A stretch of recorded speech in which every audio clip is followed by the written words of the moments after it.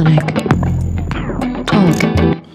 Hello, welcome to a Sonic Talk special. As you may have seen, you may indeed have been watching our Sonic Talk episode 400, which came out yesterday. Today we're doing a little live special because obviously we've just had Music Metz, which is one of the two largest trade shows for the music industry, music instrument industry in the world ever. And we're back with... as of NAMM, what we did is we asked Richard Beach, our guitars editor, and also Ed Butterworth, our modular guy and social content editor, who are just here to come along and comment on the whole procedure. And they're both in a white background, so I've been making them kind of morph into one another, which is really weird when you do it fast. I'm sorry, I can't stop myself. It's just so fascinating. Anyway, Ed, I promise I won't press the button. Ed, of course, came out to Messe. This is your third Messe, right? So that's actually, you're a veteran, mate. Third Messe, yeah. And so how was it for you? I mean, obviously, there was a lot of modular, and you kind of covered a lot of it. Very heroically, I might add, because it's a difficult environment to work in, right? Yeah, it was good. There was a lot of buzz around the whole kind of that Schneider's area, so that was really nice to see. It was nice as well because every other Messe that I've done, I've been filming guitars, so this was nice to kind of get into the parts of the show that I'm actually interested in. Yes, that was very diplomatically said there, Ed, actually. And of course, away from the pentatonics. That's right. We had a lot of that. And I'm going to hold Richard Beach, who is our guitar editor, personally responsible for the 8 hours a day we had noodling through our open window in our little office in the inner bowels of the Messe building. Richard Beach, of course, you've seen him on many reviews and what have you. He's also sporting a very nice white background. I'm picturing in you some kind of like penthouse apartment somewhere high above the city of London. Tell me it's so. No, I just left floor 22 of One Canada Square to come and do this in my relatively small apartment on the first floor in London. So, well, sadly, it's appreciated. So of course, and Richard, you've not done a Messe for a little while. I think did you do the first one we did maybe 3 or 4 years ago or something like that? My last one was 2011. Right. So yeah, 4 years ago. I mean, I guess you're probably best placed because that's quite a long period of absence. What did you notice that was different? You know, just sort of coming in, apart from your own weariness and cynicism that tends to happen to us journalists over the years. So probably the biggest things were that, for a start, from a guitarist's perspective, the guitar showing was pretty miserable. There was one room and there were very few manufacturers there. And not very many new products. And also, I thought the show just seemed a lot smaller and a lot less busy and had a lot less buzz about it, which is a great way to start a podcast about the show. But having said that, as we know, Fender didn't show up, which is kind of a big deal for the music, for the organisers. But in terms of what it means for us, I mean, I went to the Guitar Hall and it seemed noisy and vibrant. I mean, obviously they had a public day on Friday, which means that you kind of up the ante a little bit. But yes, it felt like there was a little bit of a plateau in the guitar side. Yeah, I must say I was just itching by Friday to just join Ed and go around the modular booth because it just seemed way more exciting. But there were some cool things, but there was just... I remember the last time I came, and it might have just been because I was a bit newer to the industry then and maybe a little bit more excited and probably a little bit more nervous, but everything just seemed a bit bigger and more exciting, and there seemed to be kind of more stuff. I remember Seymour Duncan came along and unveiled a limited edition guitar that they were only making 35 of. And this year, Seymour Duncan wasn't even there. So I think, that kind of says a lot about what's happened in the past few years.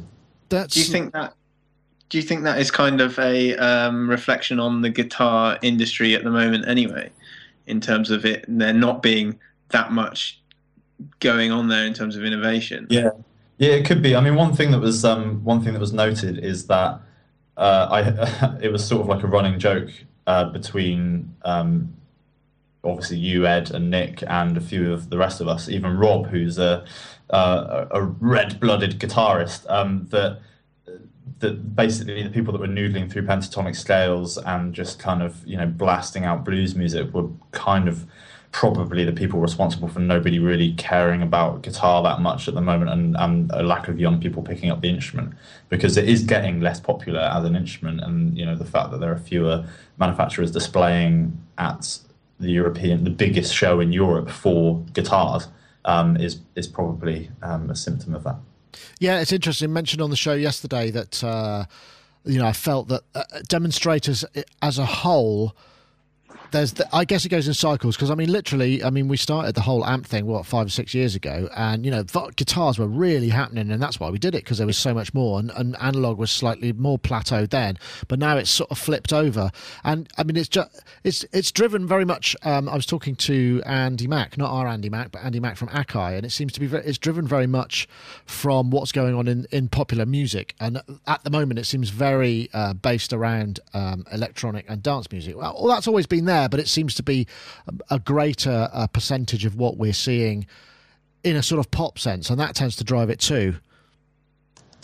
Yeah. I guess in terms of it's easier to make electronic music than it is to buy a guitar and get in a band nowadays. That's true. It's a kind of quite a solitary process, I suppose, whereas if you've got to get a band and a rehearsal room and someone to play and a drummer, which is obviously hard to find in many ways as well, that does tend to make a difference. And these kind of social conditions are really are exacerbating that, I suppose. And in terms of the guitar side, I think also the keyboard side, there's this strata of people who are demonstrating, not everybody, who are not, again, I don't think it's them. It's just the fact that they've been in the job for a while and the musical topography has changed a bit, and perhaps what they're playing is slightly less desirable to listen to. I mean, we certainly found that a little bit. So there needs to shake up there as well, perhaps, to kind of re-energise. I don't think it's really any sort of great secret that most guitar music and most things that people play on guitars have been done millions of times before, and running up and down pentatonic scales over a blues backing track, and playing kind of open chords as rock music, it's not very interesting, and it's not inventive. And I love guitar and I love making music with guitar, but I hate all of that stuff, and that's what guitar is associated with. It's associated with people who literally can't get past the 1970s, and that's a shame, because they are the same people who are kind of making it a little bit uncool and stopping creative people from wanting to pick up a guitar and play one on stage, because actually it is just a little bit cooler to buy a synth, which is quite often cheaper than buying a whole rig of guitar stuff, and make some music, or just buy Ableton and program some drums and do use VSTs. Yeah, that's very true. I think also with especially pedal demos, I don't really understand why a lot of them, they could be a lot more extreme in terms of showing you all the different aspects of the pedal and what it can do in terms of of the pedal sound, rather than so I've got this I don't know, reverb, whatever, and I'm going to play some chords through it that sound nice in that. Do you see what I mean? I'd rather have that aspect of, here's the extremes of the pedal, you can make it feedback like this and do that. I think that would be a better way than demonstrating it with country guitar solo with slapback delay. Do you see what I mean? Yeah, exactly. Still, one of my favorite demos of all time at a trade show was the one that the guy from Catalan Bread, Howard, gave us of the Catalan Bread Antichthon pedal, which is a crazy fuzz pedal. And he basically just showed us pretty much everything you can do with it. And I was sold on that. And I think we had a similar demo this year from a guy from Hughes and Kettner who was showing off a really cool amp. And that's just kind of what you want. You want somebody to show you what the gear can do, not what they can do badly. That's true. Actually, let's have a little bit of the Hughes and Kettner, because that's I can by the magic. You might be familiar with this. This is a message from our sponsor. I think that was very well. Let's see if we can find that. I don't remember the name of the guy because I didn't film this, but this 4x12 stack kind of sound. This amp is pretty remarkable. What did I play like this?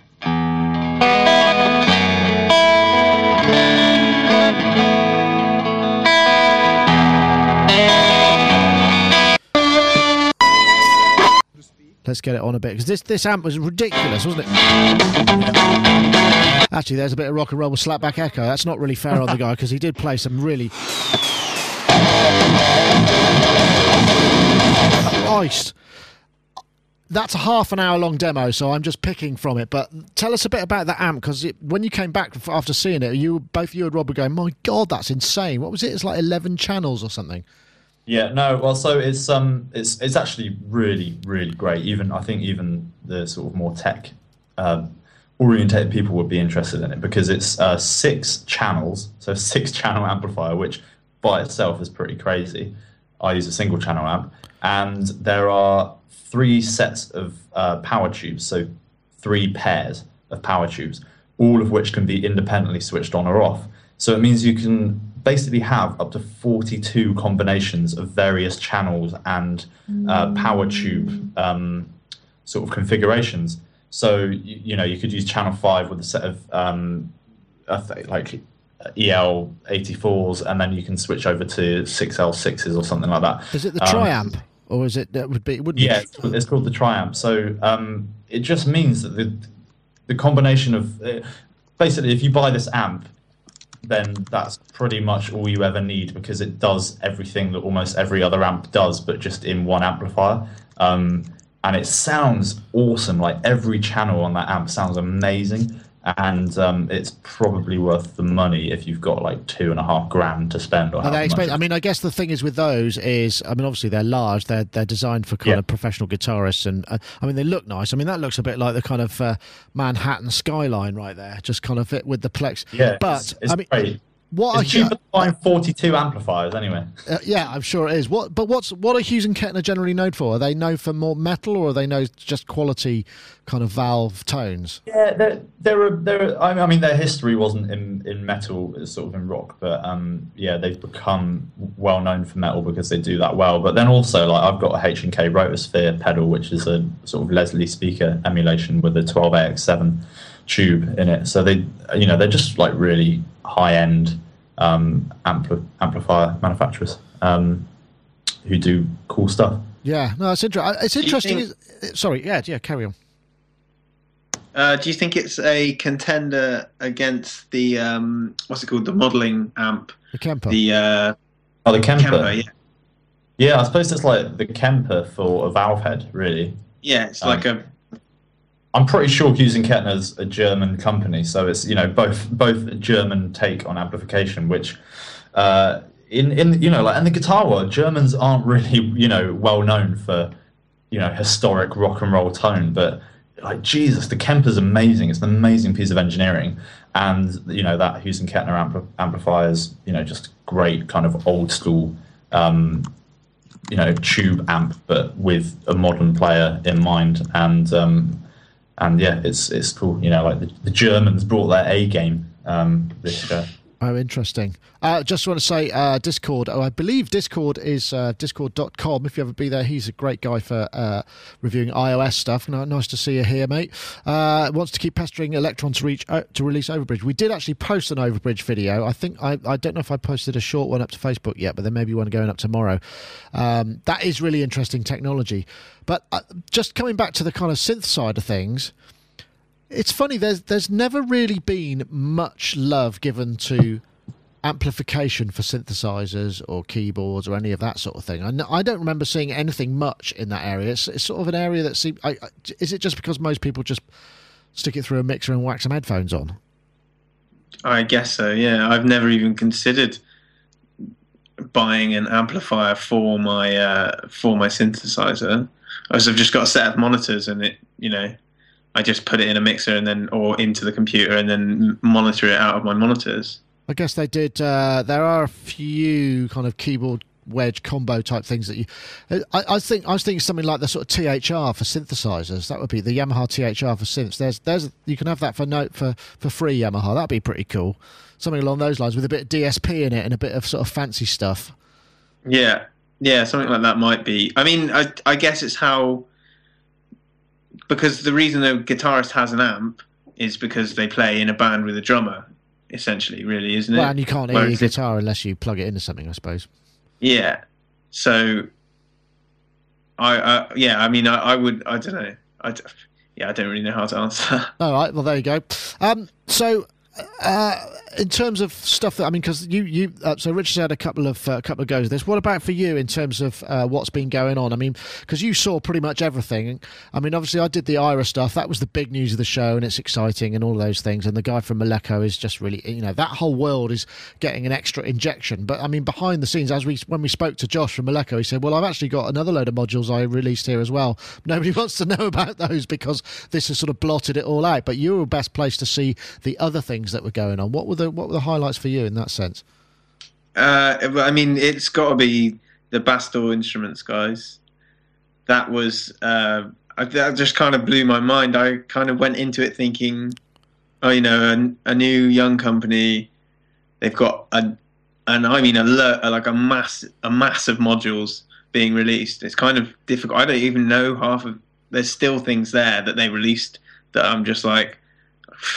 I'm looking at Bastel Desk, Bastel Trump, which sounds interesting, Bastel Sensors. Any of those? The Sensors was really interesting. That's right. It's all the kind of stuff that interface with like servo electronics motors and servo motors. That's right.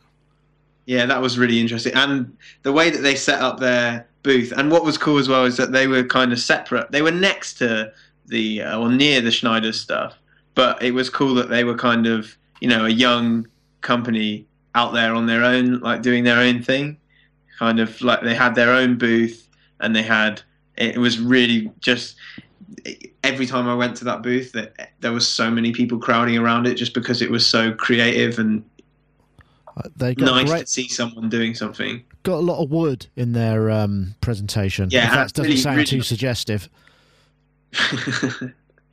Really beautiful modules as well. Yeah, they look really interesting. It'd be great to get some of those in for review. Yeah, I think because a lot of the stuff that I was seeing was kind of I saw the sensors and stuff, and then we listened to the filter that they've got. So they've got this like tiny little. So it's only 6U, I think, which is small. 6U, 6 HP, which is small. And a multi-mode filter with all these different switchable resonance settings, and it just completely blew my mind. It sounded so good, and and it had such a different range of sound, so it could go from like really horrendously screaming nasty stuff to like really creamy nice filtering. Do you remember what that was called? The Cinnamon. Okay, I don't think we got that one. I think I saw a YouTube video of that. It's in that video that you were just showing. Oh, okay. I'll see if I can find it. I can't. I think it was the first thing that we saw, but yeah, it's quite difficult with all their stuff to kind of differentiate between which one is which, I guess. Yes. Because it all looks. But I think that was good to see as well. Is that they have their modules have a very strong identity because, they have their own. Yeah, that's the one. That's the filter. Oh, let's see if I play that. What happens? Let's just see if it'll make a noise. Oh, it does. Look at that. Another character switch, which I can also put both on.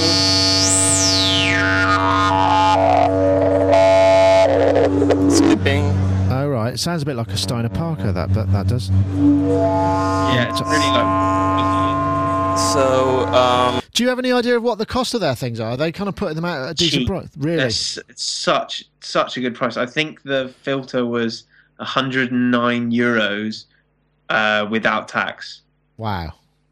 Which is just like, for that amount of sound in that small HP. That's quite. For me, impressive, that was just like that was really impressive.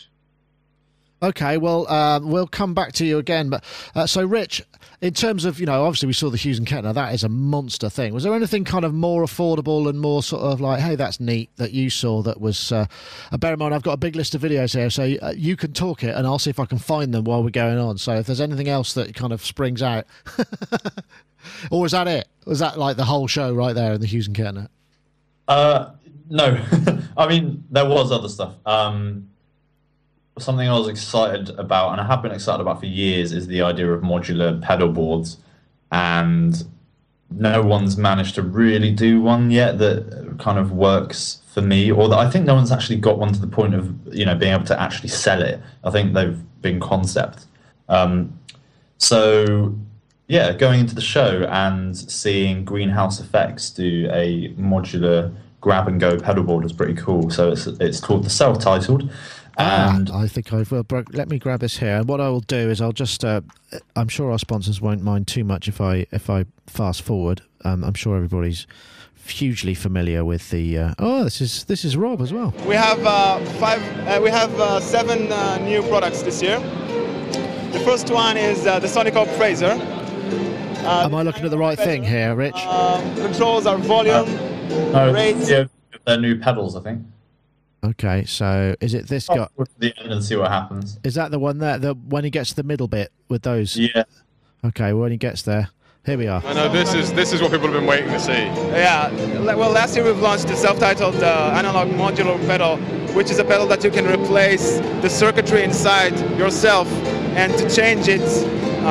So last year we've had only 4 modules. This year we've added 4 new modules to the inventory. So we have 8 modules to choose from. On top of that,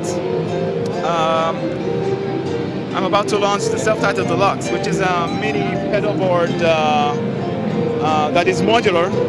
So let me grab one. Oh, right, okay. Is that you doing the camera work there, Rich, by any chance? That's cute. Inside. You unscrew the screws over here, pop up the lid, then you can choose each 4 modules that you like, and you can pull them out just as you would on the single units. Then neat. What you have is there is actually a playing example somewhere on our website if anyone wants to hear it. But in terms of a short history of analog modular pedal boards, the company Devi Ever Effects tried, successfully built a prototype and got the schematic out there. But then I think I don't want to slander them because I'm not actually sure how. It didn't quite work out, and people are getting their money back on the Kickstarter. There's another company called Snapdrive who are building a similar thing to what Greenhouse Effects have done, but with a bit more control over the circuitry. What I like about Greenhouse Effects is modular pedal board is that it's sort of like a grab and go pedal board. So if you're like me and you've got a pedal board with like 15 pedals on it, and you don't really need that for every show, it's just every pedal you have on one board. If I'm playing a show that only requires like, a distortion, a boost, and maybe a delay and reverb or something, then I can just grab the board, grab those cartridges, put them in the board, and then it's got like a whiteboard style surface on the top, so I can rub out whatever's been on there before, label it with the new cartridges I put in there, and that's it. Like, I take that to the gig, and that's my pedal board. So are they analog, or is it DSP based? No, it's all analog. So it's cool, and I think there are a few other companies that tried, and obviously another thing that we saw that was kind of synth guitar crossover at Mesa was the Pittsburgh modular Patchbox, which I was really excited about because it looked like pornography to me when I saw the photos.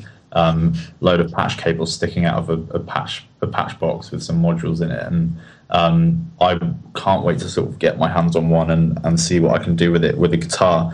But I think when we actually got to the show, Richard from Pittsburgh, he didn't bring a guitar with him, and I think he'd had sort of limited time with the unit and with the guitar. So I think when we got to the show, we basically borrowed a guitar from Moog in order to be able to get guitar through the Patchbox on video, and I think he was a bit surprised at like how much attention it had got online and how excited people were about it. So it's probably not the best demonstration of the Patchbox's capabilities, but I think it's something quite exciting for guitarists and people who have modules who interested in synths but also maybe have a guitar lying around. Yeah, I would say so. I mean, that's definitely something that came across. I mean, it's an interesting form factor, I must say. I mean, this kind of arch of white cables. It would maybe that's just to protect your modules. Yes, they form like a protective weave. Yeah, I mean, if I saw guitarists moaning about the patch cables, it's like, just grow up and like, What do you want could just, instead? I mean, if it's that much an issue, you could mount the modules up the other way. Yeah, or if there's that much of an issue, just pipe down and don't buy it. Like, just shut up. I don't care. Yeah.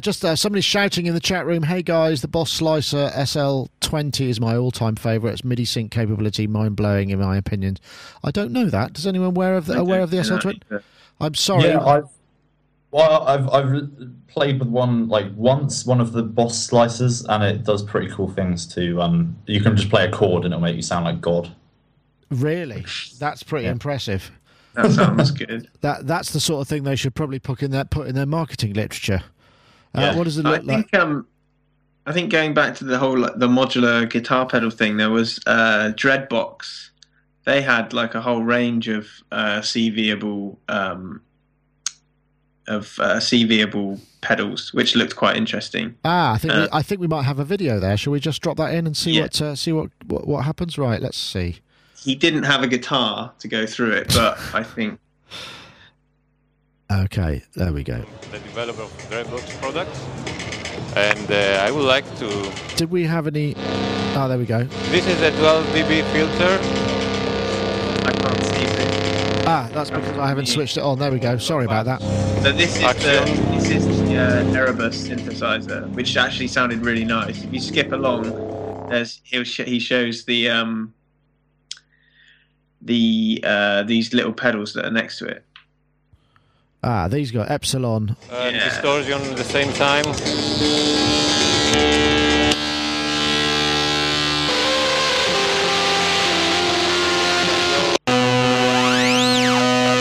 That sounds like a sort of distortion / filter by the sound, or ring model. Yeah, so he had like a few different ones which were, and then they've just got like 3.5mm jack points on the Here top. we have a CV control. We have talked about this before. The Lambda. switch between poles. Yeah, exactly. That's You why I also thought have- it was interesting.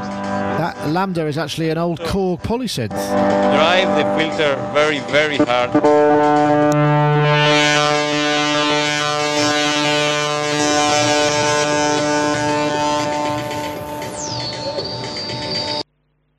Interesting. So they're basically With an LFO. Tough too. Sorry, I'll stop that.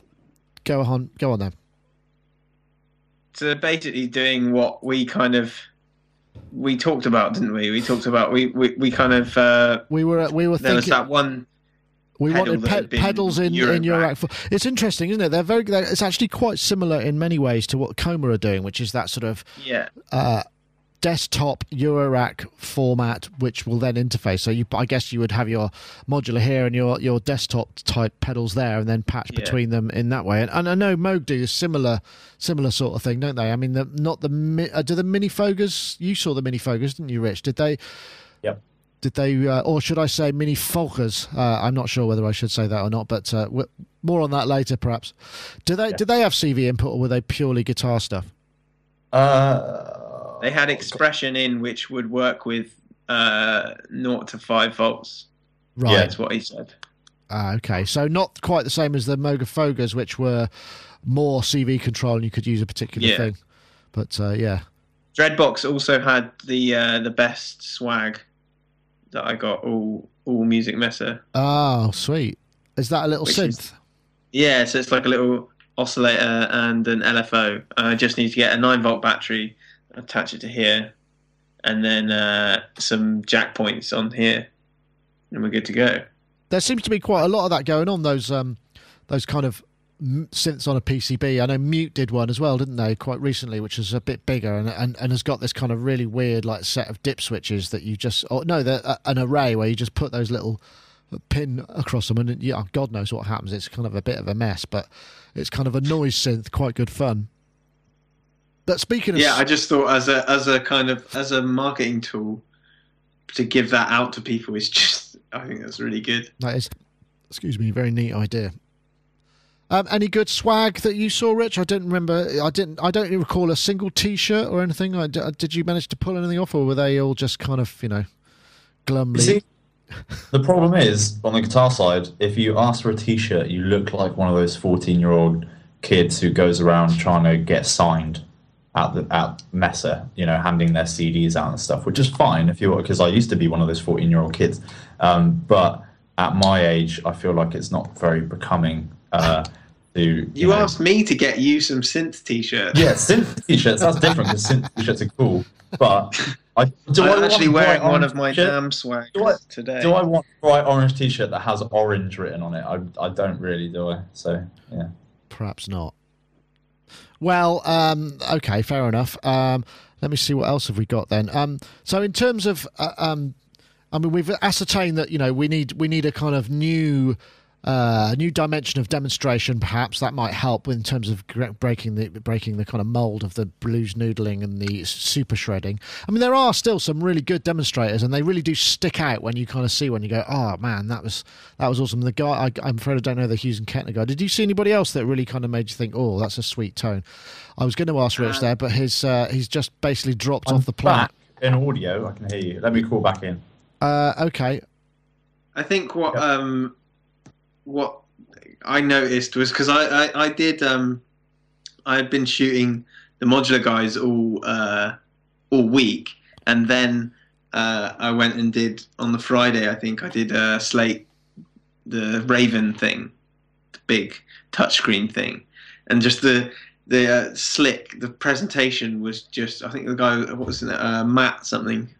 Yes, I saw the comments. It was very slick, wasn't it? And that almost seemed to be a crime, which is really bizarre. Yeah, that was really weird because if you're a modular guy who doesn't have very good English and you spend all your time in a workshop making modules, to then have to come in to a trade show and talk about this thing and be excited and be a salesperson, because you don't have that kind of ability. Whereas this guy from Slate, he just like.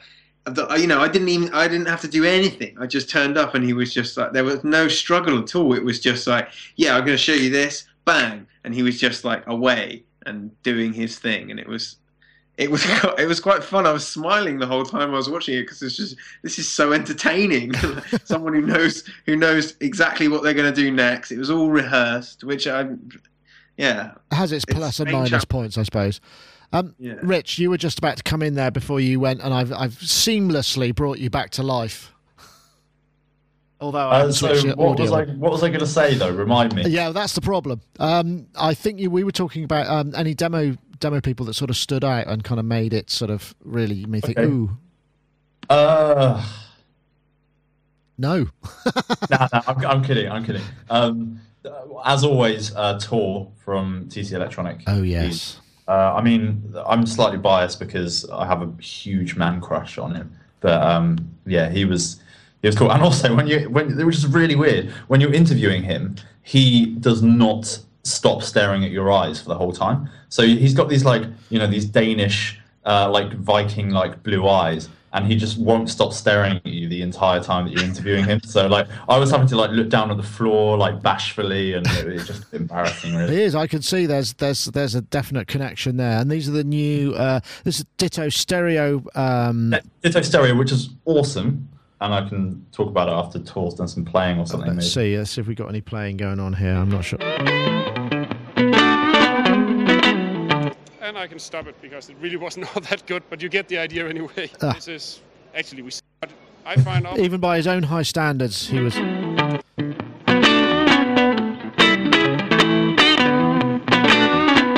Let me see.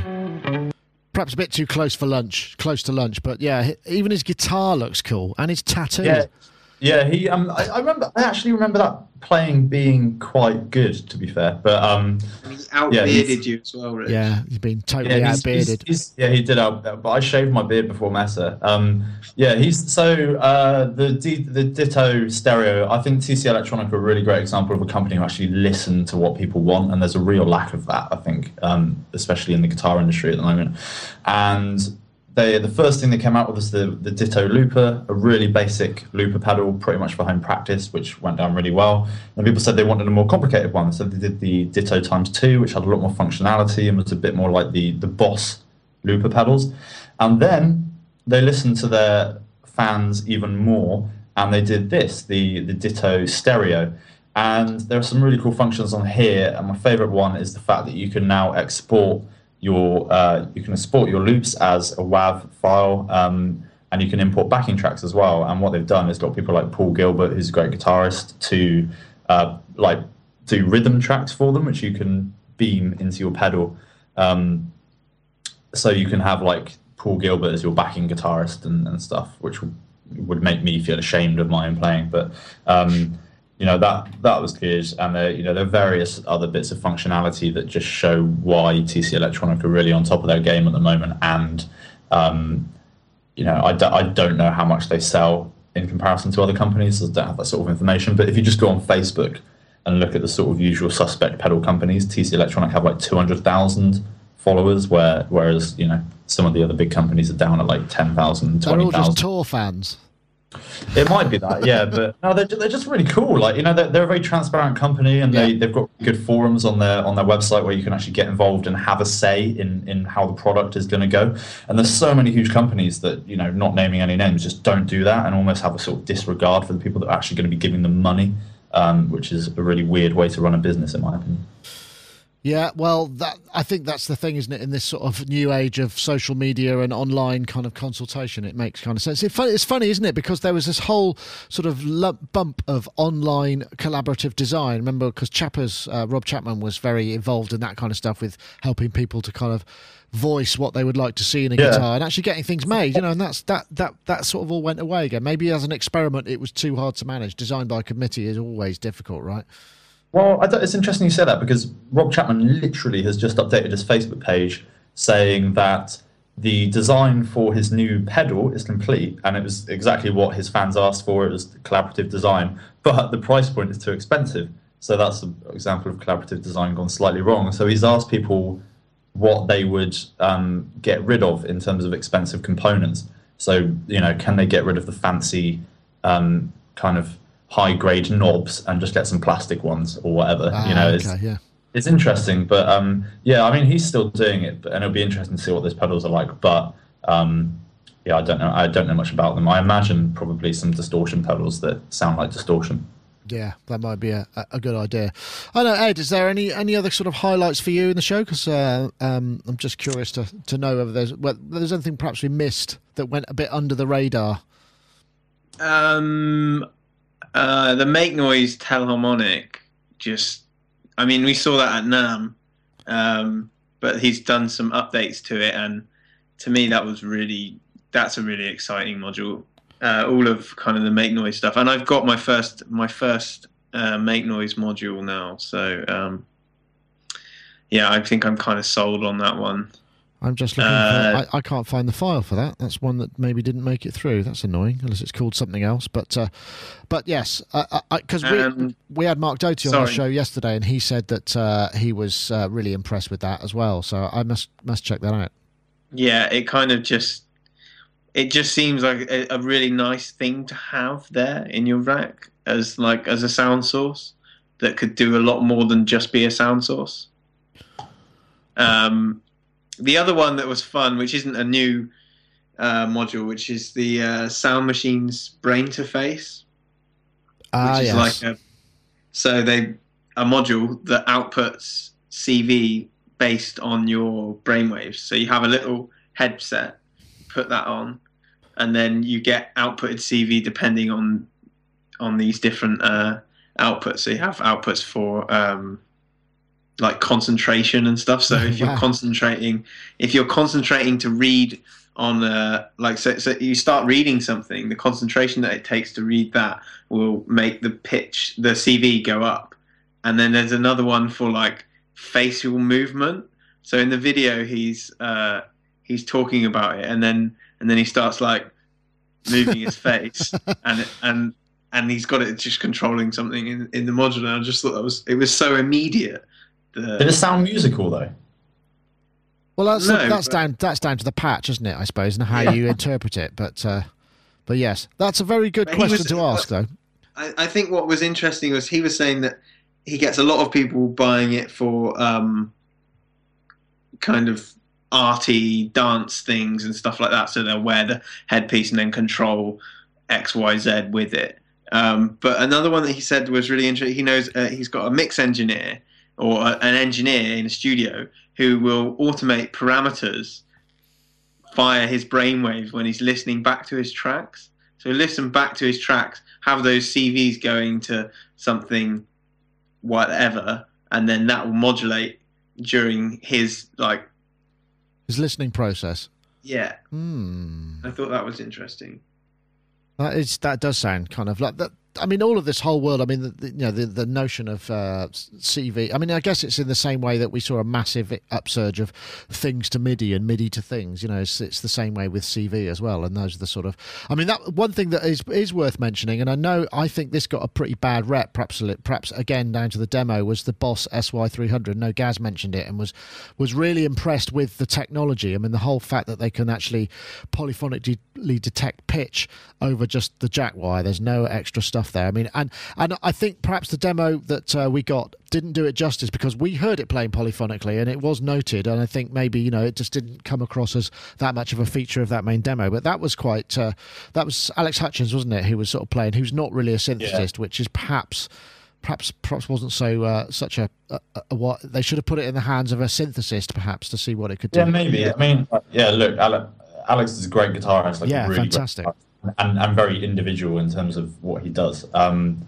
But yeah, he admits in the demo that he's not a gearhead, and that's fine. But I actually think that they wouldn't get somebody like that to demo the product unless they were sort of aiming the product at people who aren't synthesizers. I just don't know why. Like, even myself, I've got a 200 quid analog synth, and I'd much rather have 2 of those than buy a pedal that made my guitar sound like a synth, because it's a totally different experience. And I don't.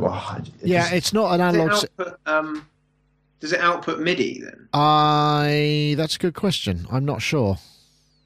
Because if it outputs MIDI, then that's quite interesting, because then you can just MIDI it up to all your existing gear. But if you can only use the sounds that it has on board, and from the video, to my ears anyway, I was not particularly impressed with. Maybe it was the playing, but the sounds, the patches weren't great, and actually no, that's unfair. I think they probably are. They sound like things that have been created by guitarists, as what guitarists think synths sound like. But when if I'd have been given that task a year ago before I'd really got interested in synths at all, I probably would have done the same thing.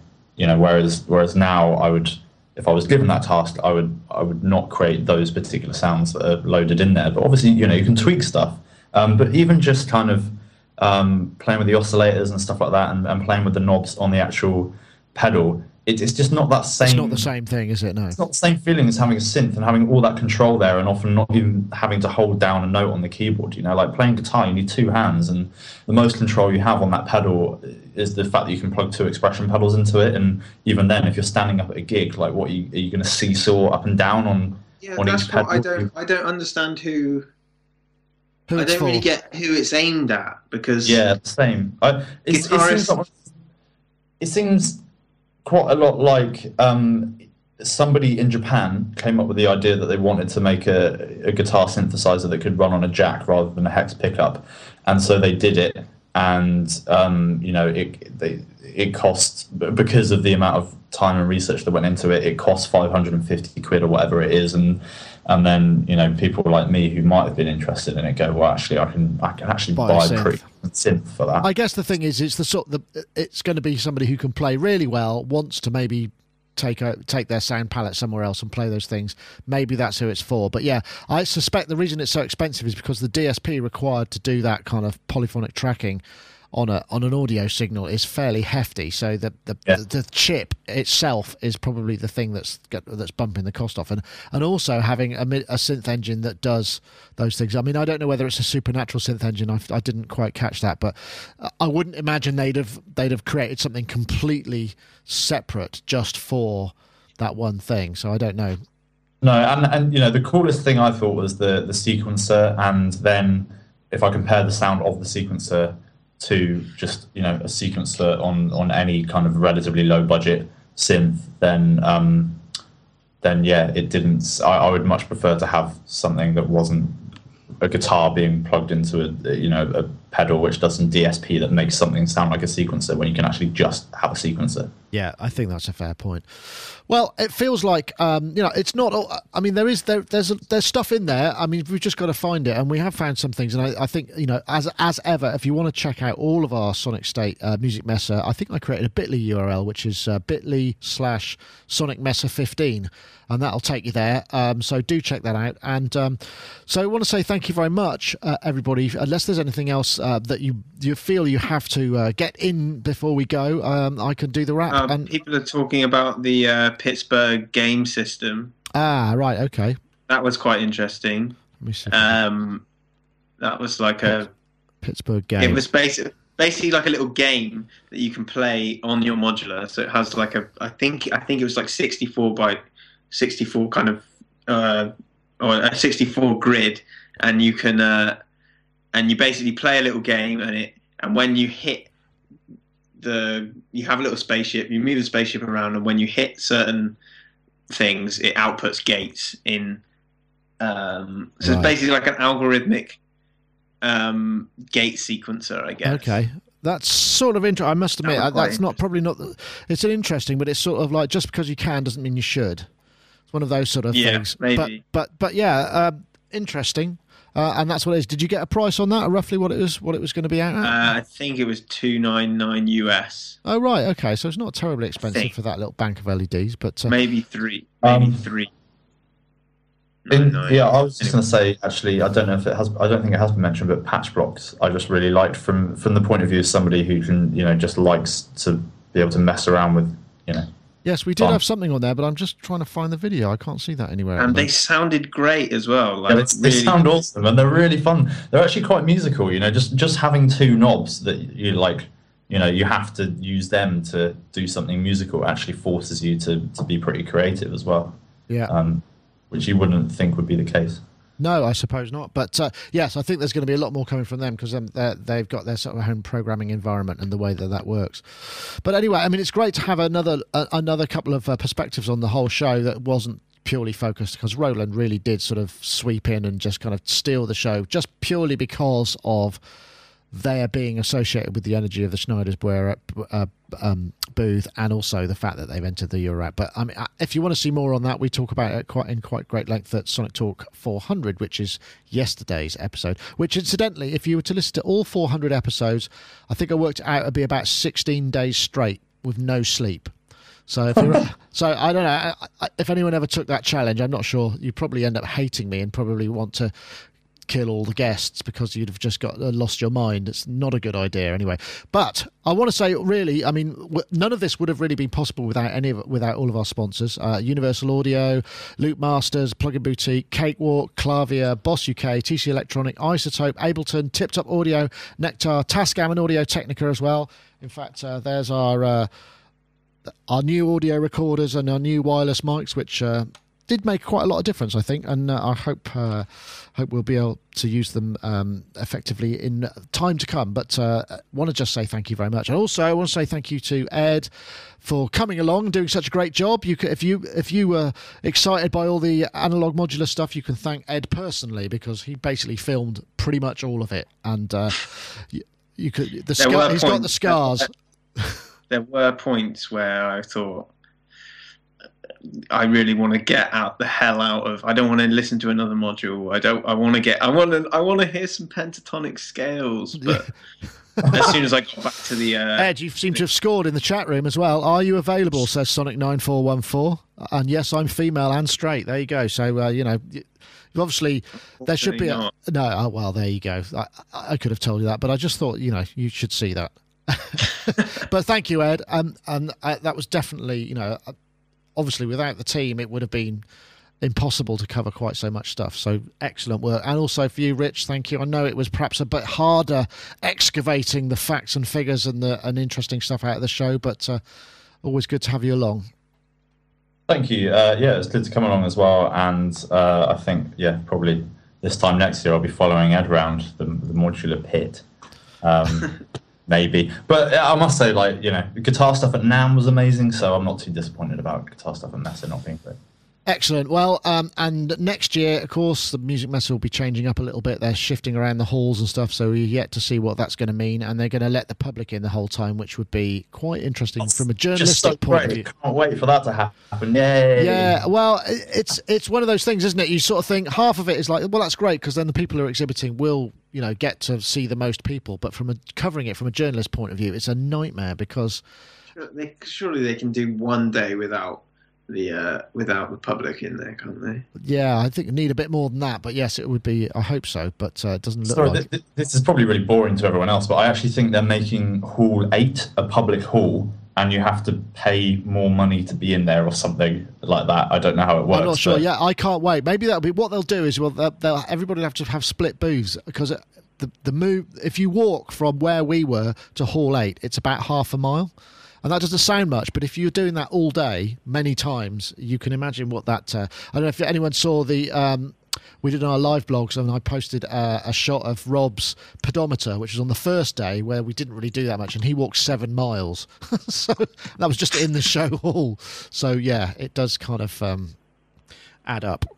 Anyway, well, that's it for another show. Thank you very much for watching this special. That was our Messe kind of wrap-up with our editors, Ed and Rich. So that's it for now, and we'll see you later. See you guys. See ya. Cheers.